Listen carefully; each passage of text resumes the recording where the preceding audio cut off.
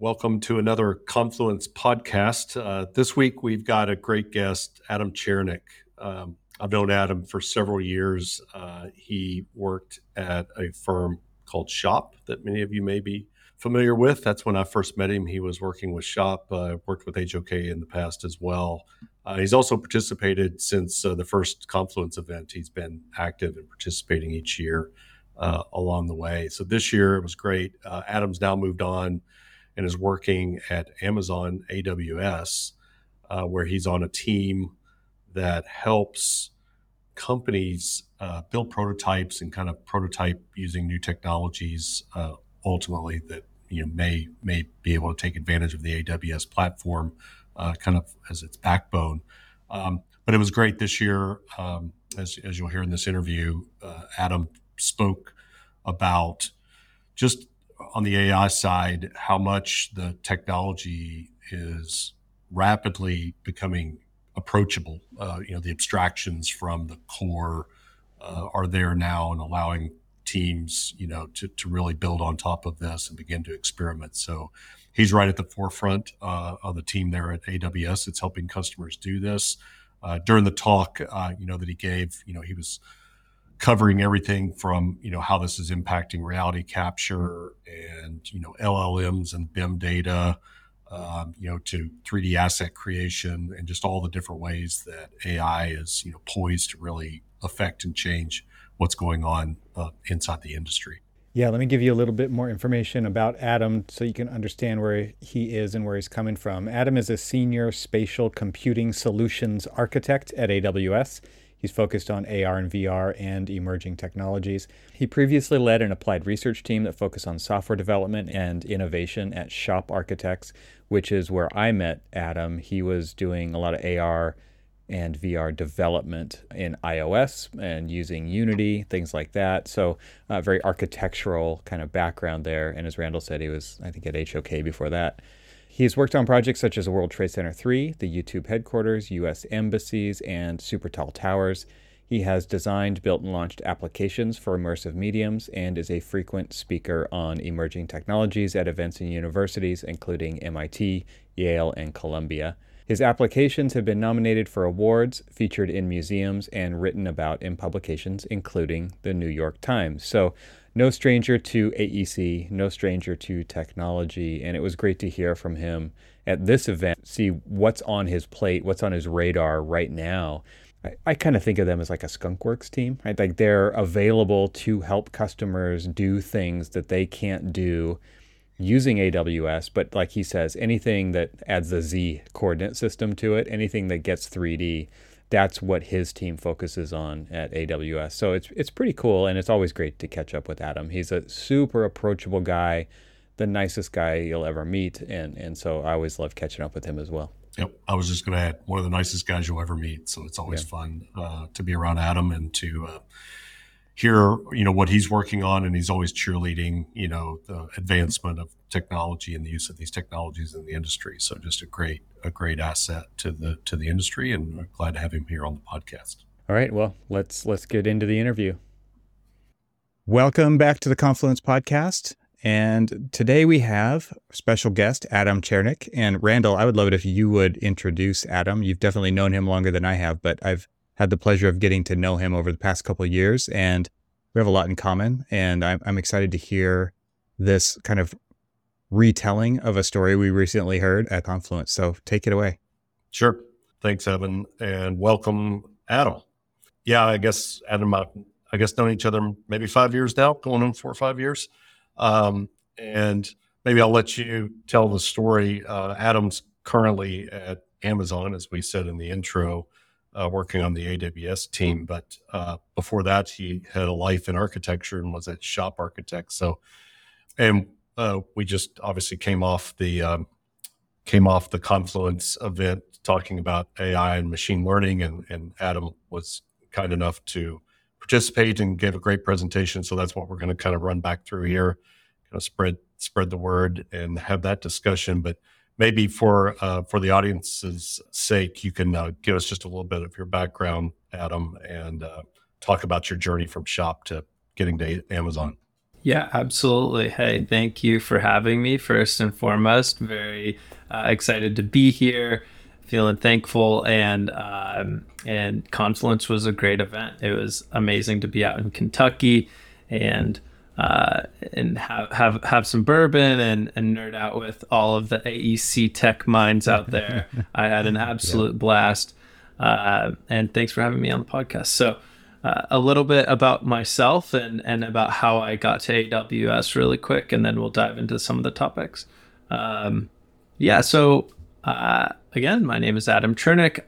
Currently, I am a senior spatial computing solutions architect at AWS, Amazon Web Services. And so I work on a prototyping team that, again, specifically focuses on spatial computing. So, what does that mean? Relatively ambiguous title, right? So, what that means is we help customers with any workload revolving around spatial environments. When XYZs come into play, that's usually when we get tapped on the shoulder. So we do a lot with, point cloud, processing pipelines, photogrammetry types of workloads, virtual reality, augmented reality, real-time engine workloads, Web 3D types of different pipelines. So really the way that our team works is a customer will come to us with a problem. We'll work backwards, really understand what their needs are, and then figure out a specific scope of a project that we could prototype with them, which would help unblock them to whatever it is they're trying to do. Maybe it's a new feature or functionality in their product. Maybe it is an entirely new product. And if they just weren't able to figure out one piece, we want to come help them figure out how to do that so that they can then grow their business. So that's what we do. It's quick 4 to 6 to 8 week engagements where we actually write code, distribute that code back to our customers, and then they can take that into production. Yeah. Can I just jump in real quick here? I get hung up, or I have gotten hung up in the past when I hear the Amazon part of AWS, and I think one thing: AWS serves so many different kinds of customers, right? And so that's really what you're talking about here, is anybody who's building something with AWS as their backend database, cloud hosting service. And you're saying whenever there is something that adds the Z dimension, right? Because screens are 2D, but you're going anything spatial, anything, whether it's Web 3D, like you said, or anything that people are hosting in the cloud that has to do with 3D, they have the option, or they can tap on you guys for help to make something happen. Yeah, exactly. One other example would be pixel streaming is something that's getting a lot of excitement these days, right? How can we leverage this cloud infrastructure and these graphics cards in the cloud so that now we can run super high fidelity experiences on any device so those are the types of things. Amazon was developed to be secure and reliable and performant and for to be able to be accessed by many people around the world. And we had a lot of companies coming to us back in the day and asking Amazon how they did that. How are they able to build this software that is so performant, accessible, secure, hitting all of these different criteria that a lot of businesses are trying to hit. And so Amazon knew that there was an opportunity to allow other companies around the world leveraging the same infrastructure that Amazon uses to host and build Amazon.com. And now we're allowing other people to leverage that same infrastructure, and that is AWS, Amazon Web Services. So that's just a quick version of what AWS is. And so why does AWS care about spatial computing? Because it's an incredibly powerful new medium that is growing in adoption and has a ton of potential use cases in many industries, right? There are a lot of very large companies that clearly care about spatial computing and are investing a lot of money into spatial computing because they realize that there are practical implications to the technology, right? And AEC being one of them. Every single one of the largest firms in the world are using virtual reality, all of them, right? It is an inherently spatial tool for an inherently spatial industry. The product of the industry is three-dimensional, right? And so leveraging these tools that allow you to experience these spaces before they exist is a really powerful thing. So again, why does AWS care, right? There's a ton of data that it takes in order to enable these spatial experiences, and we want to be the best infrastructure in order to leverage and build these spatial experiences. Maybe, Adam, maybe I can tell a little bit of the backstory. Besides Confluence that just happened here recently, and we had a emphasis on AI and machine learning this year in the talks. But earlier this summer, Adam and I ran into Adam at the Build conference. We were both down in Texas for that, and I had this harebrained, I'll call it, idea that I had been rattling around in my head about some rendering pipeline and some AI and machine learning. And so I knew Adam well enough to know that if I could pitch it to him, that he would at least understand what I was talking about and latch on to that. So we spent a little bit of time earlier this summer, and Adam then was kind of cheerleading me, I think, to hey, we should try to figure testing some of this out. So I'll give Adam credit. He kind of, we hadn't been doing a lot here at Avail with AI and machine learning. So it was kind of one of those first things that I was like, we should start doing some testing, kind of seeing, do some prototyping and some research sites. So I reached back out to Adam, and not necessarily with his group, but he helped to connect me to some other parts of Amazon. We're an Amazon customer. We use their services. And so anyway, we kicked off an experiment, and really over the last 60, 90 days, we've been running some experiments. We actually did a presentation at Confluence as well on some of the results of that. But I think, that's the at least connection that I had. And also I think it helps people to maybe understand that, Amazon probably has hundreds of these, services that are part of what make up AWS. So there's lots of capabilities and tools, much like NVIDIA. It's very similar, has lots of APIs and tools. So the trick is get your hands on them with some specific domain problems like we had. How do you get started in that? Are there people that, like Adam, that can help to navigate? So I think it's great that Amazon, has been helpful with their team in helping to, progress. And I characterized it as, I don't want to skin my knees. Give me the shortcut. Tell me if what we're thinking, tell me what I'm doing wrong. And they were very helpful, at least in our use case for that. But I don't know, Adam, any more you want to shed some light on that? Not at all. Yeah. Happy to help. It's an exciting use case you're working through. I guess really quickly, I can touch on just some of the high level topics that I covered in my talk at Confluence, just the bullet points, the high level. The talk was called Looking Forward with AI in AEC. Looking Forward with AI in AEC. That was hard. I shouldn't have made that the title. And then it was all focused on abstractions. And so the idea is I wanted to cover accessibility to AI, right? These tools are becoming more and more accessible. They're easier to use. Larger audiences of professionals in different industries can utilize them.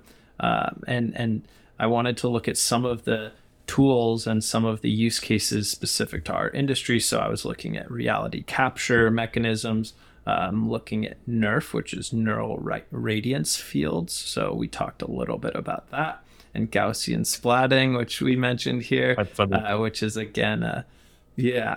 What was that, Randall? Oh, as I said, had fun with Gaussian splatting. I think when you were talking about that at the conference, everybody was kind of latched on them. It's a funny word. It is. Probably it's a very funny word. Not know what it is, so it's. No, absolutely, yeah. It's a really funny name, but it really powerful technology. right? Being able to leverage these neural radiance fields in industry standard software, right? Being able to visualize these new 3D assets. I saw a hashtag, I think the other day, it was hashtag 0 polygons, which is really interesting, right? There's this shift happening from all mesh, three-dimensional mesh-based objects to now these it's a new asset class, right? Where you're able to represent three-dimensional information in what's essentially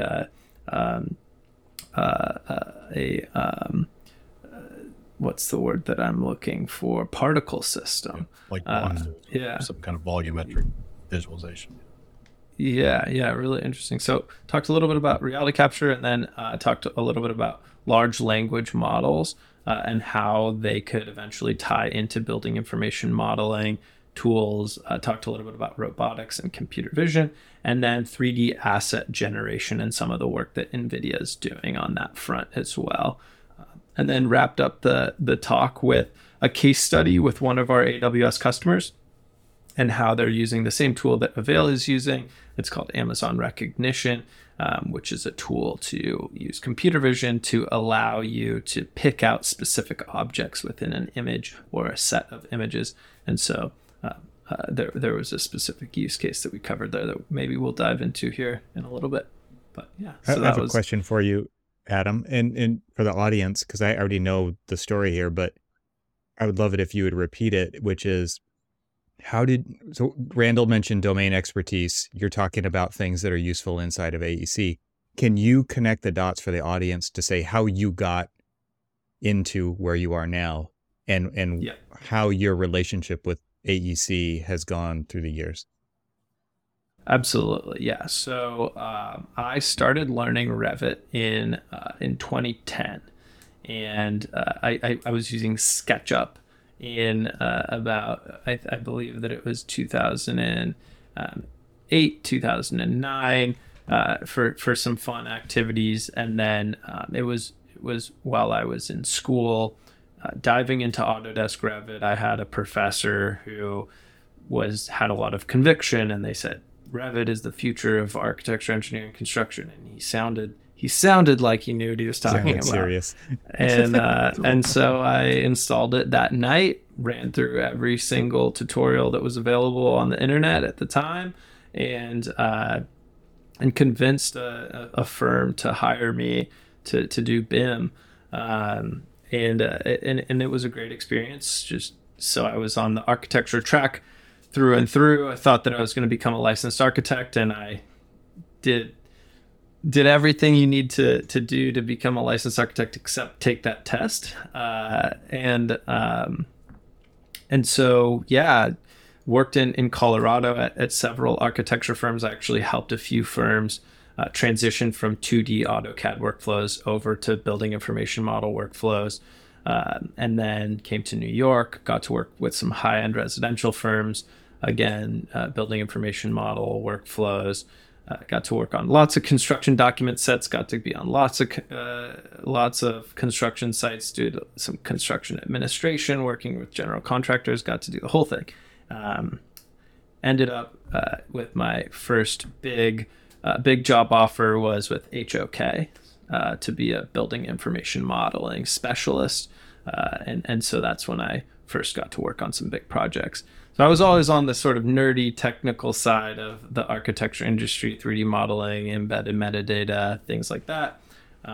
And then that was my first big role was at HOK. Fast forward, I got to work on some incredible projects, including LaGuardia Airport, World Trade Center 3. I actually led building information model strategy for about a year and a half on a large portion of World Trade Center 3, which was an incredible project, and got to work with an incredible team on that. And at that time, that was actually one of the last two architecture specific projects that I got to work on. At that same time, I was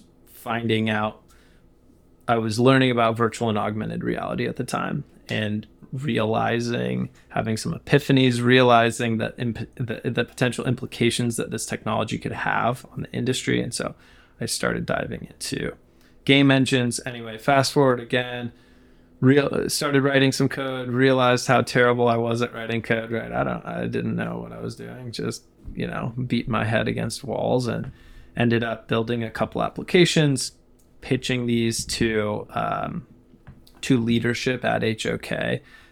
Basically, the premise was, hey, I just built a virtual reality application and an augmented reality application. We can pipe any new three-dimensional models into this without having to rebuild these applications. We could be the first architecture firm in the world to give a custom application out to our customers, to our clients, and gain a competitive advantage in the industry. And my leadership team liked the idea, and so that was my first gig in research and development, was developing these types of applications for our customers. Yeah, so that's kind of how it all came full circle, from building information modeling into software development and immersive technology, and then just sort of pure software development from there. Dove into game engines, but then also web development. So yeah, maybe Adam, we're recording this a day after, 2 days after OpenAI just had their dev day and announced their GPTs, and I think there's going to be a lot of excitement, a lot of movement over the next, for the foreseeable future around these platforms. Given the framework of your talk at Confluence, where do you see, there's a bunch of areas. There's obviously imaging, image creation, these large language models, the reality capture side, the creation of 3D geometry side. What, with your AEC hat on and kind of insights into what you're seeing going on at Amazon, can you talk about where you think, where's the low-hanging fruit, where are things going to begin moving very quickly, and where, how would you prioritize what this is going to look like over the next 12, 18, 24 months? Nice. Yeah, absolutely. I would distill that question into what am I most excited about? That's one way, right? Usually. Yeah. No, I hear you. That's a really good question, and I think that some of the things that are top of mind for me are these reality capture mechanisms, Gaussian splatting, this is zero mesh idea, zero polygon idea, that what used to take 100% mesh-based assets, now it's going to be interesting to see what percentage of future experiences are mesh-based under the hood. Not all applications and use cases need that, right? If you just need visual validation of a specific part or piece has been installed, that doesn't need to be a three-dimensional mesh. That could be a two-dimensional image, or it could be a Gaussian splat. Anyway, so I see huge implications with these, with reality capture mechanisms, with Gaussian splatting and neural radiance fields. That's really exciting to me. Also, large language models, right? You mentioned GPTs. They are getting so good, so fast. It's incredibly exciting. The use cases that I find in my day-to-day is growing rapidly, right? Different ways that I can leverage these tools. I mentioned a few specifics in my talk at Confluence, one of which is, I think a big piece of the puzzle here is integrations, right? And I think we all know it. A lot of the big companies are looking to integrate these large language models into their existing software technology packages, suites. And I think that's a key, right? And I think that AEC sort of needs to take a cue from that. And I think that's the key here is, once we get this LLM integration into Autodesk Revit or, some of these other industry standard tools, it's going to be, the implications are massive, where I'm putting myself back in the seat when I was a building information model manager and I had to coordinate these document sets and make sure that all the settings are correct, and make sure that when these federated models coming from all of these different consultants and stakeholders are working together. There's so many different parts and pieces of that process, that if I had the ability to use natural language to help me facilitate some of that management, it would have been incredibly powerful, and it would have saved me a lot of time. So I'm excited about integrations with LLMs and tools. So reality capture, LLMs are big. And then the one thing that I'll say is a little bit behind, but still excited about, is 3D asset generation. So there's a lot of people working on text to 3D. It's the golden goose. Everyone wants it, right? I just want to write something out or talk in my phone, or talk to my computer and say, design me a bedroom with a bed and clear story windows and all of the thing, and it just output this beautiful, perfect 3-dimensional asset. We're not there yet. We're a ways away. We're making progress quickly, but there's a long way to go with the technology, I think.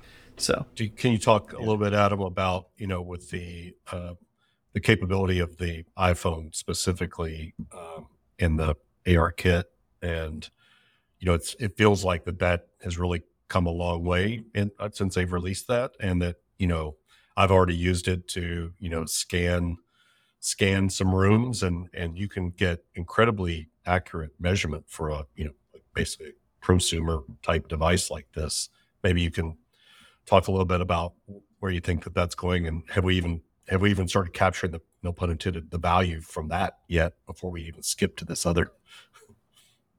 No, we haven't, right? Absolutely. To your point. I mean, now a lot of people have a LiDAR scanner in their pocket. The sort of technology behind capturing these rooms and leveraging those for industry use cases, we really haven't, we haven't even seen the tip of the iceberg yet, in my opinion. I think that there is some really interesting, something that I've thought a lot about is picking the right tool for the job, right? And there are your super high-end, multiple $100,000 LiDAR scanners that get down to incredible accuracies if you need those tolerances, right? If you need a perfectly flat floor slab, or you need that hyper accuracy for whatever your use case is. Maybe you're designing a laboratory or who knows what.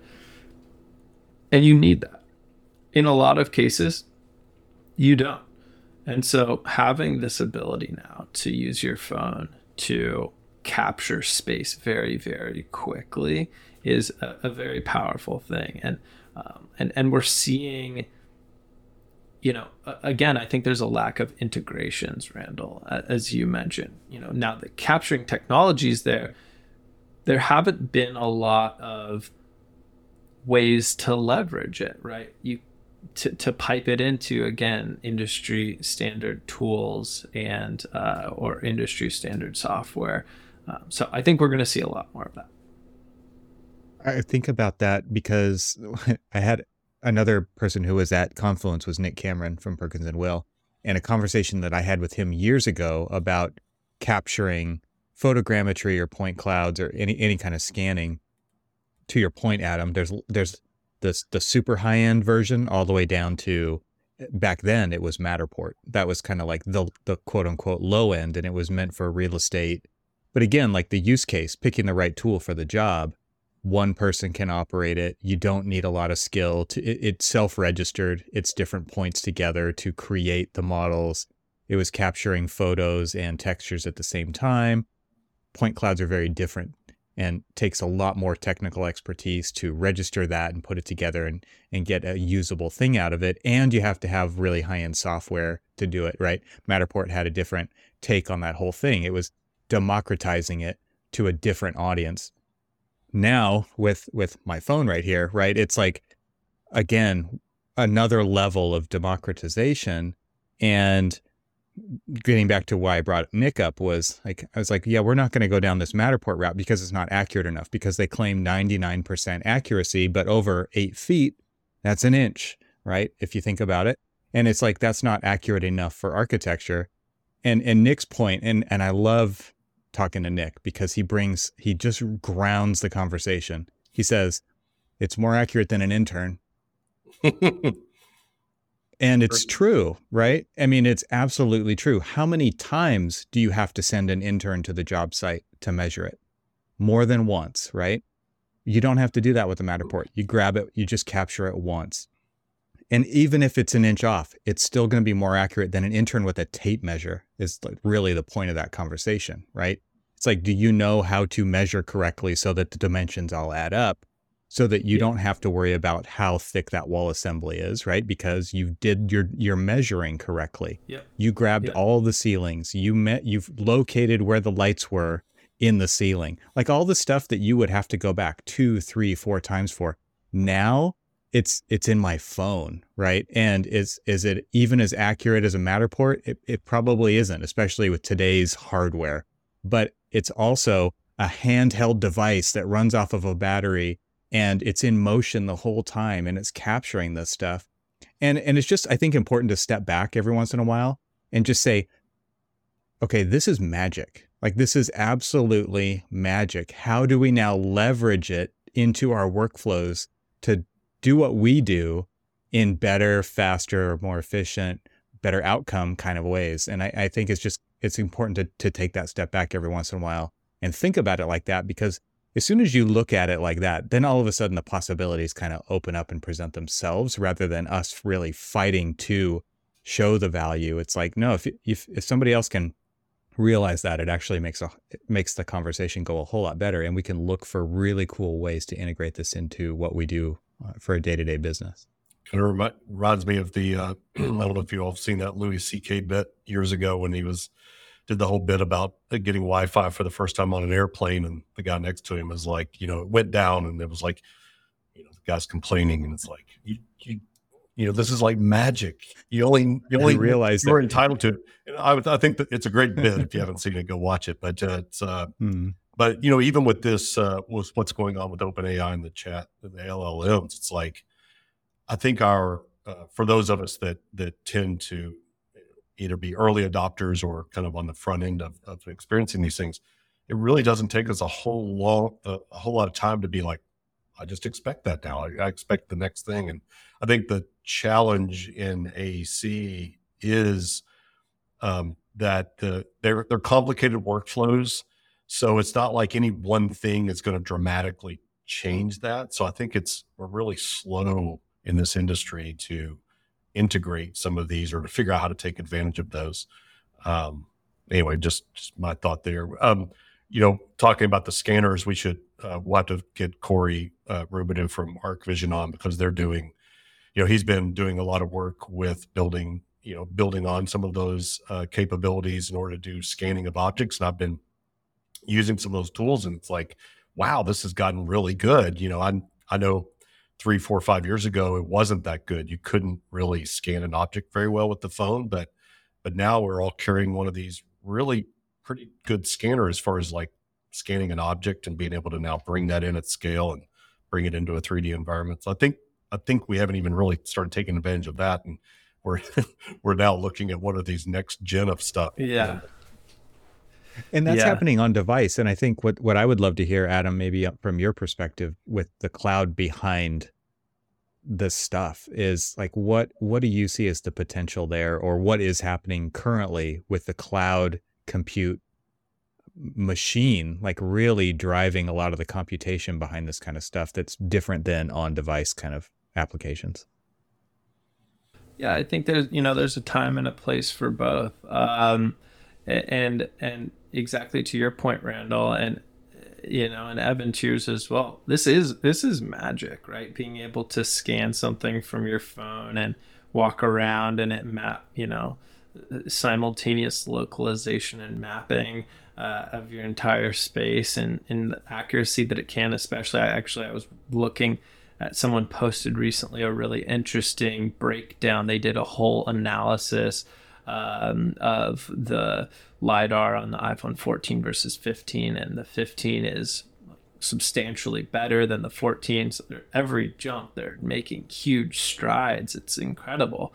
And so, yeah, I think, AWS and the cloud are going to be there for what we do best, right? Which is giving you those building blocks to build on top of. And so when you need that storage, when you need those APIs and that infrastructure to build your application on top of and be creative, right? One thing that we say a lot is that we're taking away a lot of the undifferentiated heavy lifting. And I think that's a really important piece of the puzzle, not having to recreate the wheel, allowing developers and companies more time to focus on business logic and be creative and focus on what they care about and those differentiating factors of their business, and not focusing on the things that people have already figured out 200 times. Now I have to do it again, And so we're trying to take those processes away.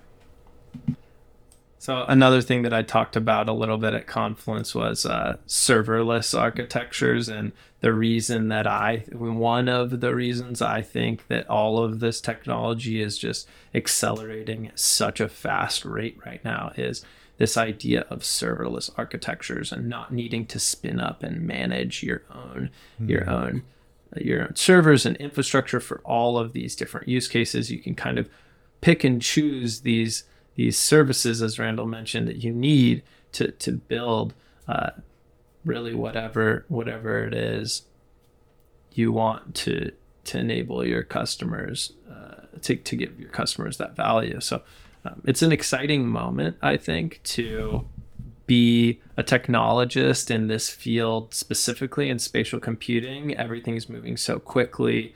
I'm really excited to see where this all goes. Yeah, I haven't seen if anybody has already started. I'm sure somebody started experimenting with either, when you look at like Dynamo or Grasshopper, or a whole nother group of people were able to, to script and kind of do things that maybe was limited to very few people prior to that, with affecting geometry inside of these kinds of applications. But it'll be interesting to see if, now you can put put a GPT on the front end of that, and now use spoken word and watch all this stuff, think about it as going further and further up the stack. It's like, I don't have to know anything about Revit anymore.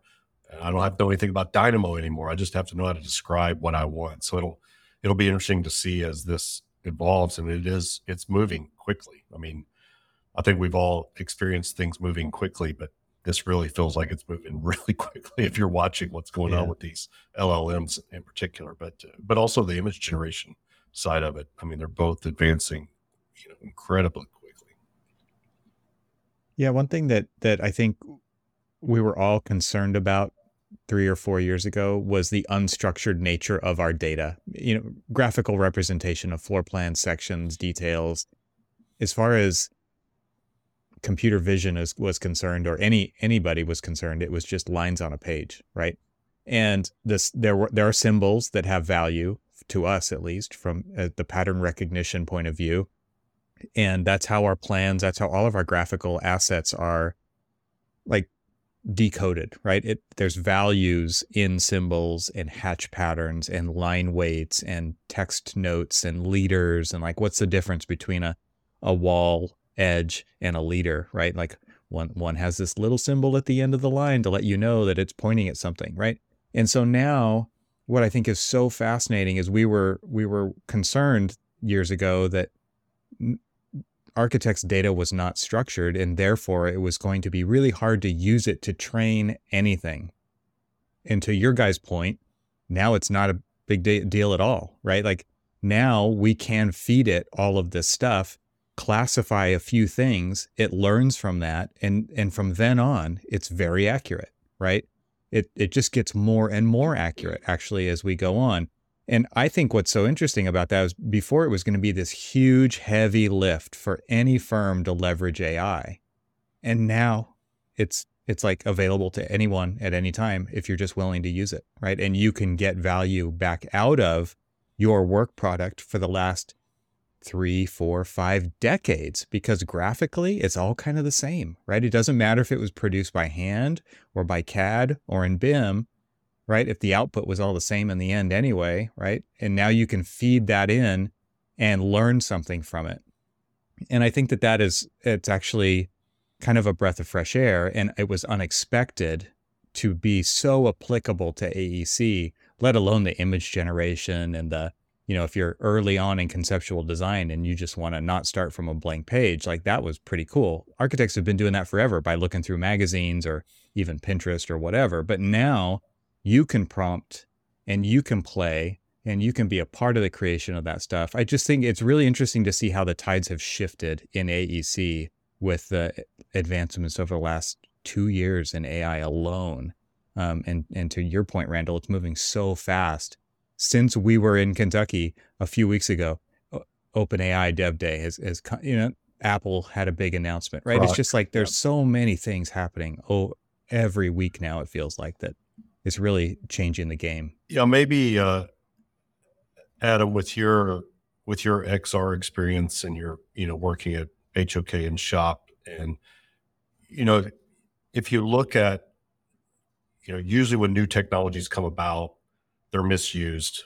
You can always look historically. It's like, okay, we're going to try to do the same thing that we used to do, leveraging this instead of rethinking what can happen. Mm-hmm. It'd be interesting to get your thoughts on, because if especially the architecture and design industry only looks to use these tools to either accelerate or to get to the same result of the handoff of information, it seems like we're maybe missing the real opportunity, which is how do you change the handoff of that information in order to accelerate and do things differently. So it'd be interesting to hear your thoughts, Adam, around XR and what you are seeing. Are there ways that we can get away from, everybody still commits this stuff to a PDF in the end, a set of drawings that end up in a PDF document. Can you talk maybe about glimpses? Have you seen, is that possible to move beyond that so the construction doesn't have to have this? I mean, there's little bits of it going on, but I'll bet 99% of it's still a PDF going to a construction team somewhere. Yeah. I think that there is movement. I think a big piece of the puzzle is legislation and the Department of Buildings, right? They still need a construction document set, and so that's what we need to produce for them, and they need it in a specific format and X, Y, and Z, and so I absolutely agree with you, right? Whether it's immersive technology, which I think could play a role within that entire transformation, but just that the general idea that we went from AutoCAD, two-dimensional AutoCAD drawings, right, hand drawings, to AutoCAD drawings faster, to making three-dimensional models, to slice those three-dimensional models, to make two-dimensional drawings, to output those PDFs. So we're making 3D models, but just to make 2D drawings is the end goal. And so right, we have these assets, but these assets are never really leveraged downstream in the way that they could be, right? There's underutilization of these assets that take so much energy and intelligence. There's so much embedded intelligence and effort in these assets, right? How could we re-leverage those downstream and more intuitive processes? And yeah, I do think immersive technologies really do help, and even in certain government reviews, I know that we've seen some use of immersive technologies. I don't think that a fundamental shift is occurring that I know of, but I think that in the future we're going to see a lot of impact. Can you imagine one though? I mean, I know when you were at shop, I was familiar with some of the mobile, some of the things that y'all were experimenting with. Have you seen glimpses though of like, this is a better way to get that information onto the job site and for somebody to understand what it is and get this thing built than the 2D information that they're used to getting? Maybe you can talk a little bit about where you've seen those glimpses of hope. Yeah, definitely. We got to work on some fun projects that I think were a little bit before their time, I would say, and got to work with some incredible customers and general contractors to bring augmented reality onto construction sites. And I think that, right, regardless, we were using mobile AR. We also had the HoloLens, but those are expensive, so distributing them it's difficult. And there's the Trimble XR10, which is an incredible device built into the hard hat. You can leverage that. They're doing some incredible things. The long story short, where I see the most value, maybe not in the what we were calling the handoff of the project, but within the process itself, I think that there's a ton of efficiencies to be gained, and I like the word efficiency. A lot of people have negative connotations to efficiency. I think efficiency is good a lot of the time.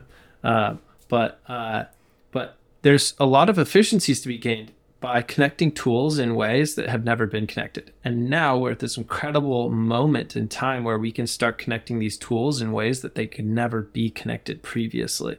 And so one of these projects that we developed was this augmented reality application on a construction site, which allows for a new query mechanism in one-to-one scale augmented reality. And what I mean by a new query mechanism is typical processes in construction sites, they are becoming digitized. They'll have an iPad, a tablet, with the PDFs on them. They'll have a physical drawing set as well somewhere, but if they're walking around the construction site, of course, there's iPads, and that digitization is good and incredibly powerful and to gain efficiency. And so they have these iPads, so they can do augmented reality with these iPads.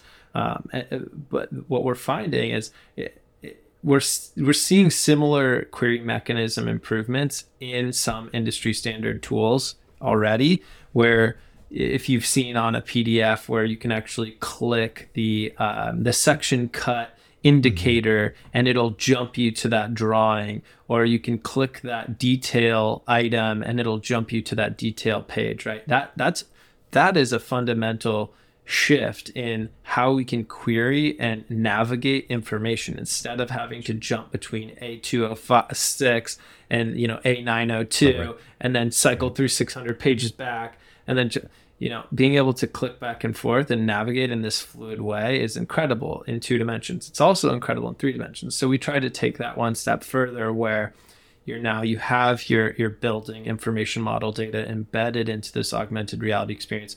When you click a wall and it might not exist yet, you see where that track is supposed to be laid. You click that wall. Now that wall actually has all of the embedded metadata. It knows what associated construction document drawings that wall needs. It knows what the top detail is and the footing detail is for that specific wall. It knows the materiality. It can take you to the wall detail page. So as you click this, you're gaining it's that new query mechanism, very similarly to what we were just talking about, but now in this immersive environment. And I think we're going to see a lot of mechanisms like that. And there are a lot of tools out there like Revisto and a lot of incredible tools. Autodesk, I think, is working on some where these query mechanisms, right, where we can take 100 clicks and decrease that to 1 click.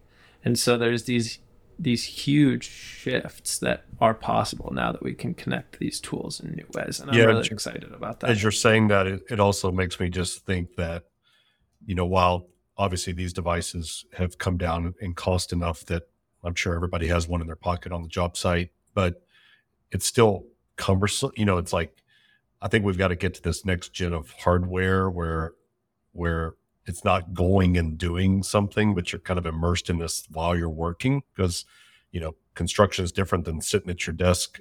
It's like you've got gloves on and whatever it is, right? That now makes it difficult to get to that information. So it feels like we probably have to get to that next gen of hardware and physically letting, we can do everything we can do in software, but if it's cumbersome, then people won't do it. And it's probably one of the things that's holding us back.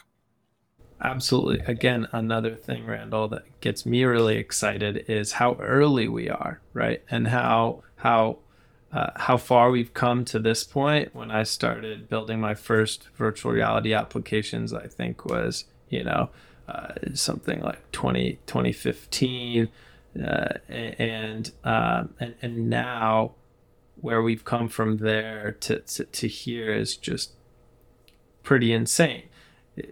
Give that, what is that now? 8 years, give it another 8 years. Where are we going to be? Yeah. Pretty exciting. Yeah. It's interesting that you use the example of like hyperlinking, basically, right? That's the whole idea of Bluebeam, where you can click on a section and it takes you to the section drawing. It's just a hyperlink on the internet, basically, right? From one piece of blue text to another location on the web. And I think what's interesting about that application is the extrapolation of depth of representation that it brings with it, right? So now you're talking about doing it in 3D, fully immersive 3D, spatial 3D, right? Beyond the graphical 2D drawing, but in space. And it makes me think about how LLMs and text prompting is going to apply to that, right? Because you could be in a spatial computing environment on a job site with an augmented reality overlay, and you can just talk to it, right? And you can say, show me the walls. And then you can make a gesture to select a wall and say, show me the head detail, show me the jam detail, show me the sill detail.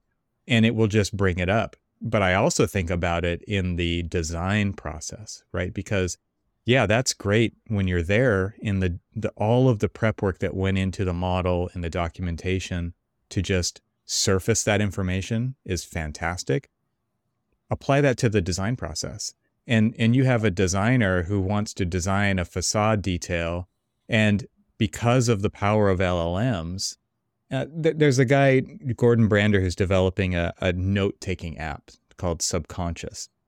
And the idea is you can opt in and basically it will build bridges between things that you write and what other people write, and it will connect them.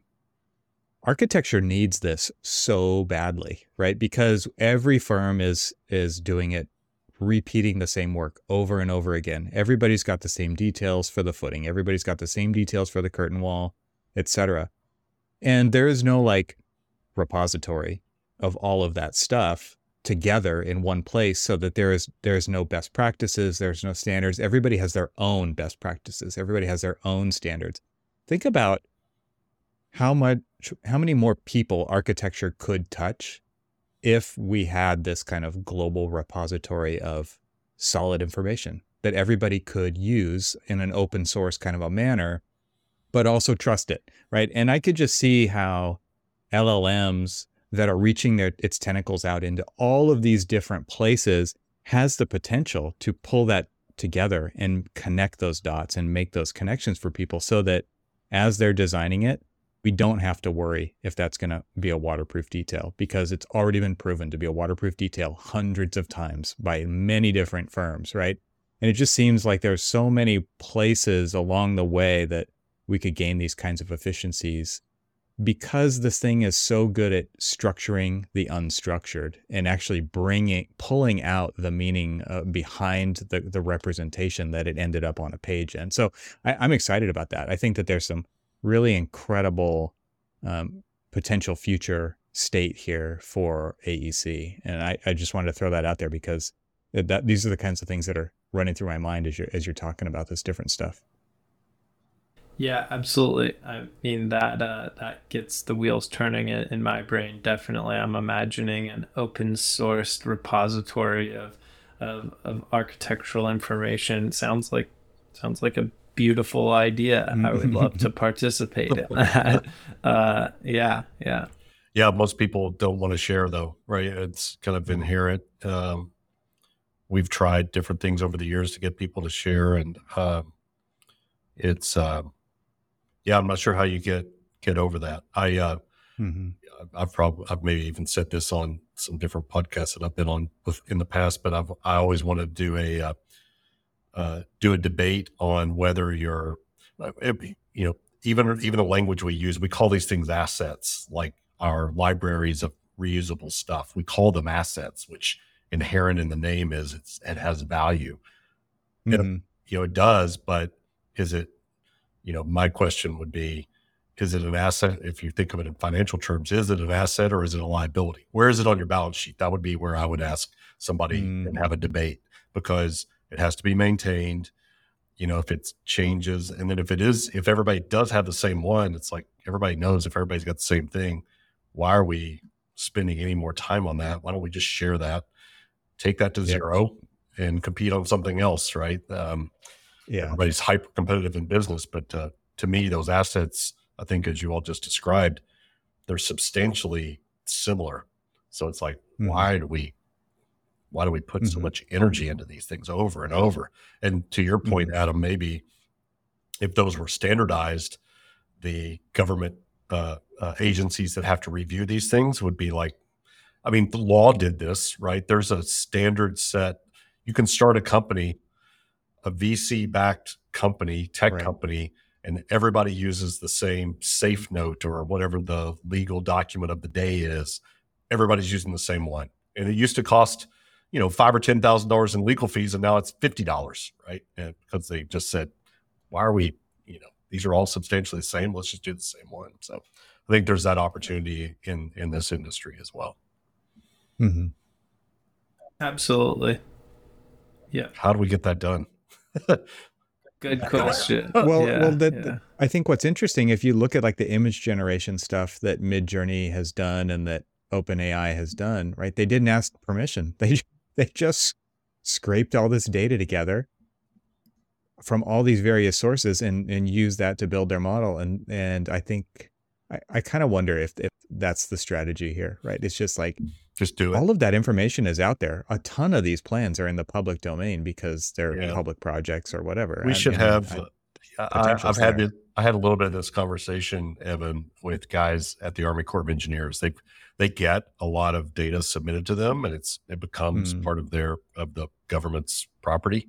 And maybe we should have somebody on to just kind of talk about that. Like, hey, what would it mean to scrub all of this and for that to be a kind of there are some databases that the government has created, but I don't think they're used that much and shared, but maybe there is some opportunity to do that.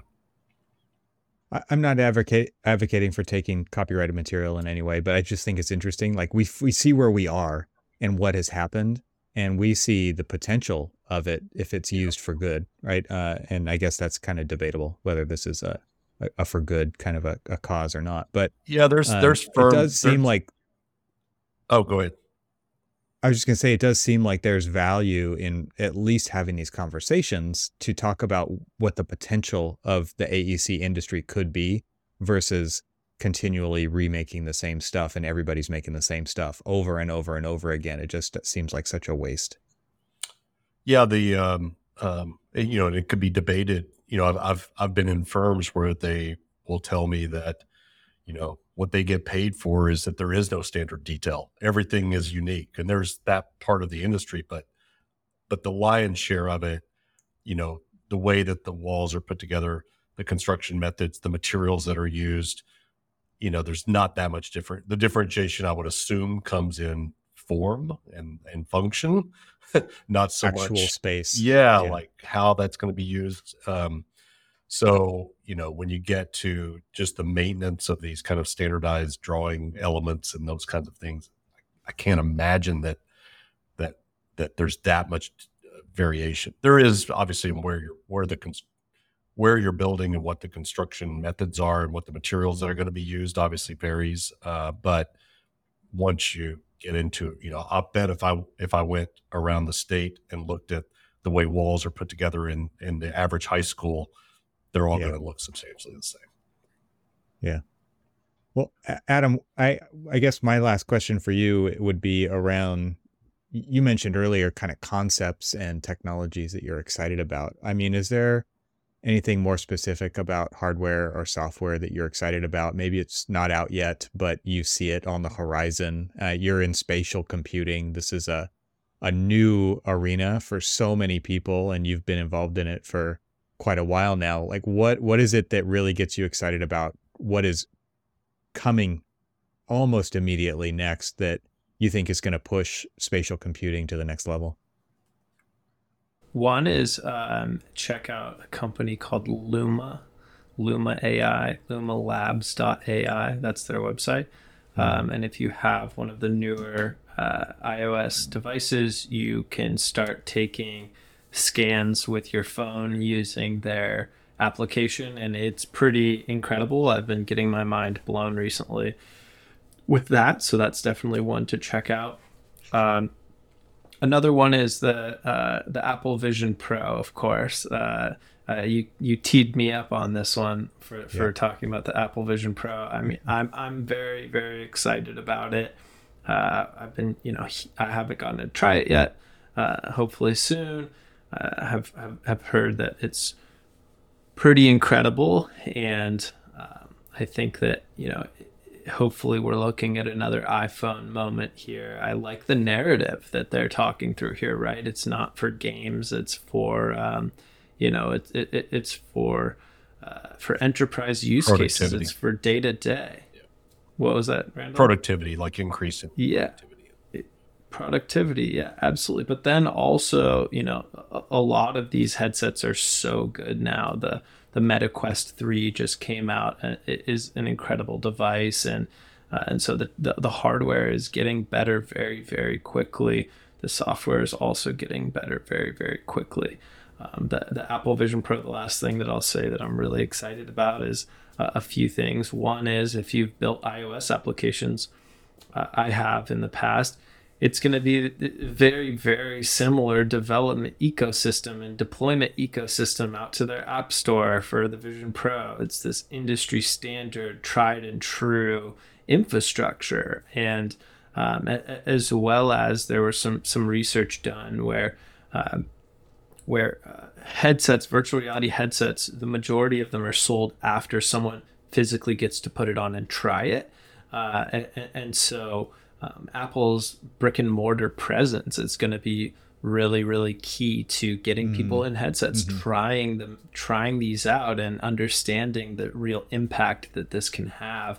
And so those are some of the things that I'm excited about moving forward. And just again on the software side, seeing where this Gaussian splatting stuff, I think it's, again, it might be a little bit before its time, but the technology under the hood is accelerating so quickly. We could see some production implementations into very substantial applications relatively soon. It feels like they're decreasing the gap to get something from research and development that just came from some PhD student into an application production level workload, where now we can leverage this across the board. Like the amount of time that it's taking is just compressing so fast. It's really exciting. Yeah, I think with the Apple Vision Pro, I just wanted to throw it out there that I think this is one of those opportunities that people are going to want to rethink the way that why they do what they do and how they communicate it with people. Because to me, it's not about just getting inside your model. I think it's going to be an appropriate tool to use to help somebody have an experience they have never, ever had before. And there's so much opportunity in there for us as AEC professionals to really change the game of how the process goes, but also how those outcomes are going to be. People are going to be able to have experiences before they have the physical experience in a very different way. I mean, people have these now in VR, but I think with the Vision Pro, it is going to take it to another level, and they are priced appropriately. I think it's within the realm of possibility for AEC professionals and not consumers. And I think that is going to be really good for us as an industry to position ourselves as leaders in using devices like that, where the normal consumer is just a little out of reach for most of them. That's not going to last for long. Like, that head start is not going to be there for very long. And so I would really hope that we jump on that as a profession, because this is right in our wheelhouse. The whole spatial thing, right? To go back to where you started the conversation, Adam, with the work that you're doing, like, it's right in our wheelhouse. And this is a perfect marriage of what we do, domain expertise and technology and storytelling and experiences. And I think that it's going to be a big deal for us if architects are willing to take that on. And I hope that they are. Good point.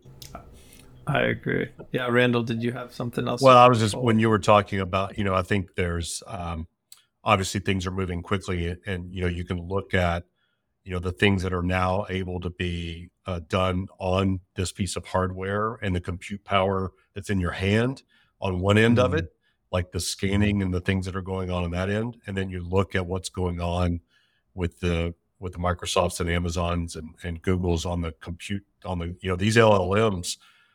It's a massive amount of compute power that's being used. So we've got innovation kind of happening at both directions at both times. Things that take massive amounts of infrastructure. That infrastructure is now in place and growing quickly to be able to do things that take a lot of horsepower, which is what is driving a lot of this AI innovation. And then down at what we would now consider the low end, you can do an incredible amount with the processing power that's right there on that mobile device. So it's exciting times coming from both directions, I think. Yeah, I'll just throw it out there. One last thing that I think is so cool, Randall, is that because we have these devices that you can do, like in the iRhino 3D app, it's only available through beta testing, but anybody can sign up to become a beta tester for their app. And you can do room scan with it, and you can do object scanning with it. But pair that with a Vision Pro, and I could scan a room and I could just jump right into it and be anywhere on the planet, right? And for a designer like that, to me, with at least half of that workflow, I already own it, right? I already own the device and I get the software. I'm just waiting for that headset to drop, right? But as an architect, I think that is just phenomenal where we've come to in a very short period of time, and this is going to be a cool next few years for us, for sure. I'm so thrilled about it. Good time to be technologist in the AEC industry. Yeah, I agree. Yeah. Well, hey. Adam, I just want to say thanks. You've participated in these Confluence events the last few years and been very generous with your time and always bring a lot of great insights. And I just want to say thanks for coming to the physical events, and now that we're starting this podcast to try to get this information out to a broader audience. So thank you for participating. Yeah, of course. Hey, thank you both for having me. Again, Confluence was amazing this year. And Evan, thank you again for everything. Randall, this has been awesome. We're going to be the next in-person event's going to be in New York in the spring. So that'll be right in your backyard. So we'll have you involved in that one as well. Sounds good. I'll be there. All right. Thanks so much. Thank you all.